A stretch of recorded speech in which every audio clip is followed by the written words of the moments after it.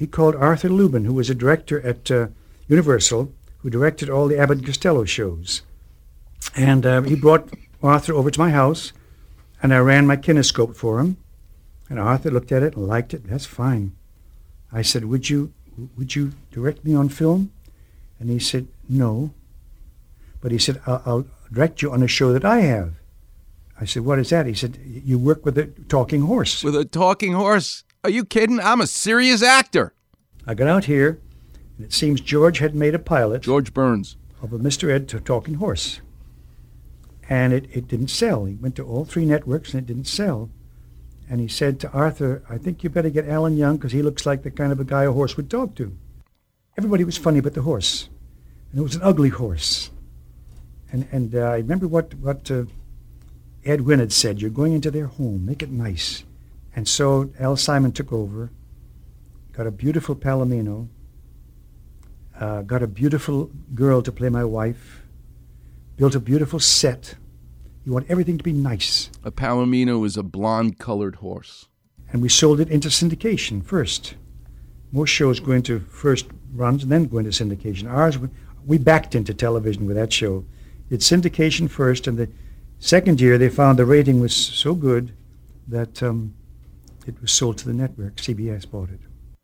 Studebaker Corporation Here it is. said they'd put up half the money if the dealers put up the other half.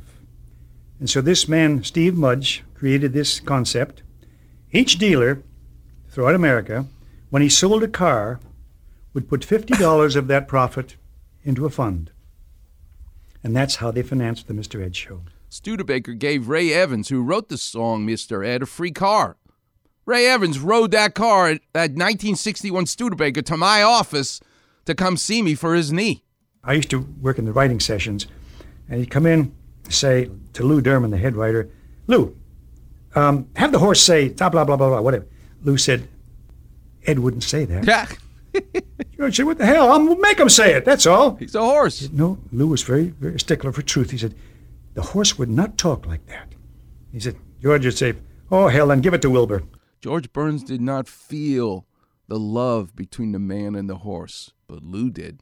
The guy doing the voice, Rocky Lane, was right on set, watching. And as soon as Ed began to move his mouth, Rocky started to talk. And so I'm kind of childlike, I guess. I suddenly believed he was talking. You have to do that as an actor. You say, I didn't see Rocky, I just heard that horse talking to me. Rocky Lane had been a big Western star. I mean, big. Alan Rocky Lane. And he was on his uppers because Westerns had kind of faded away, and he'd faded with them because he'd been a star years before, and he was sleeping on Lester Hilton's couch. He was down and out. He didn't become Dirty Harry like Clint Eastwood did and morphed into a different role. Westerns were no longer being made. So this guy is sleeping on his friend's couch, Rocky Lane. So we're taking publicity pictures, and suddenly we heard this voice come out, hey, Lester, where'd you keep the coffee? And everybody looked. Said, that's Ed's voice. Well, when the show clicked, Rocky came to Arthur Lubin and said, I'd like credit for this.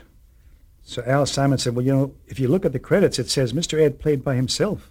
Wilbur gets credit, but Ed is doing it himself, and the kids believe that. So we can't change it now. So they gave him a raise, and he was happy. And how did you get the horse to look like he's talking? I started a big lie.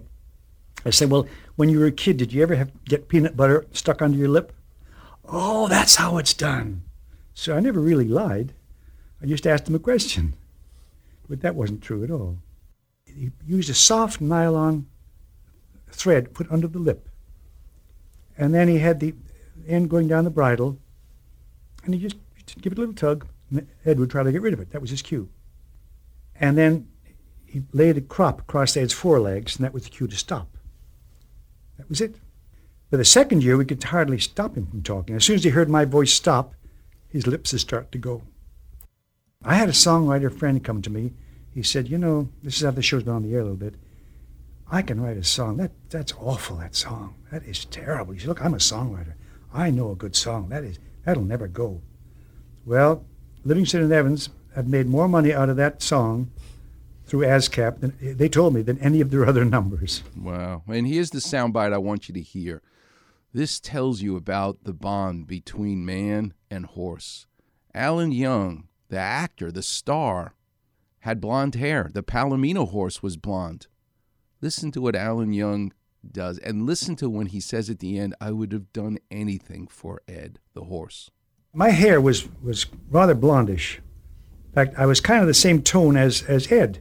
So when I walked past Ed, my head would disappear for the camera. So they dyed my hair sort of a reddish, dark. So everybody thought I was a dark-haired man until I quit the show. And I could let my hair grow natural. But I would do anything for Ed. There you go, that bond.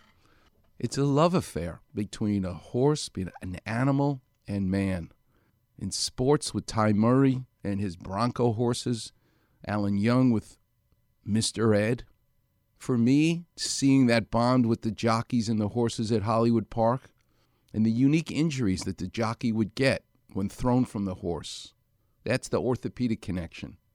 I'll take your calls. The clinic will be open. The number's 877-710-ESPN. Don't forget, we have to talk about Giannis, and you need a clap revision to understand what a hyperextended knee is. If any of you had a hyperextended knee, today I'd love to talk about it, and I'll explain the anatomy of what happens with some clap revision. The number's 877-710-ESPN. You're listening to the one and only Weekend Warriors show here on 710 ESPN.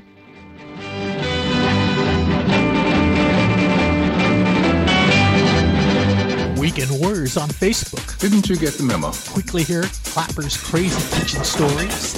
Easily find different callers' aches and pain issues. Right, I get it. Search Weekend Warrior in the search bar and click on Doc's picture. Who are you again? Voila! Like, follow, and enjoy the Weekend Warrior Facebook page.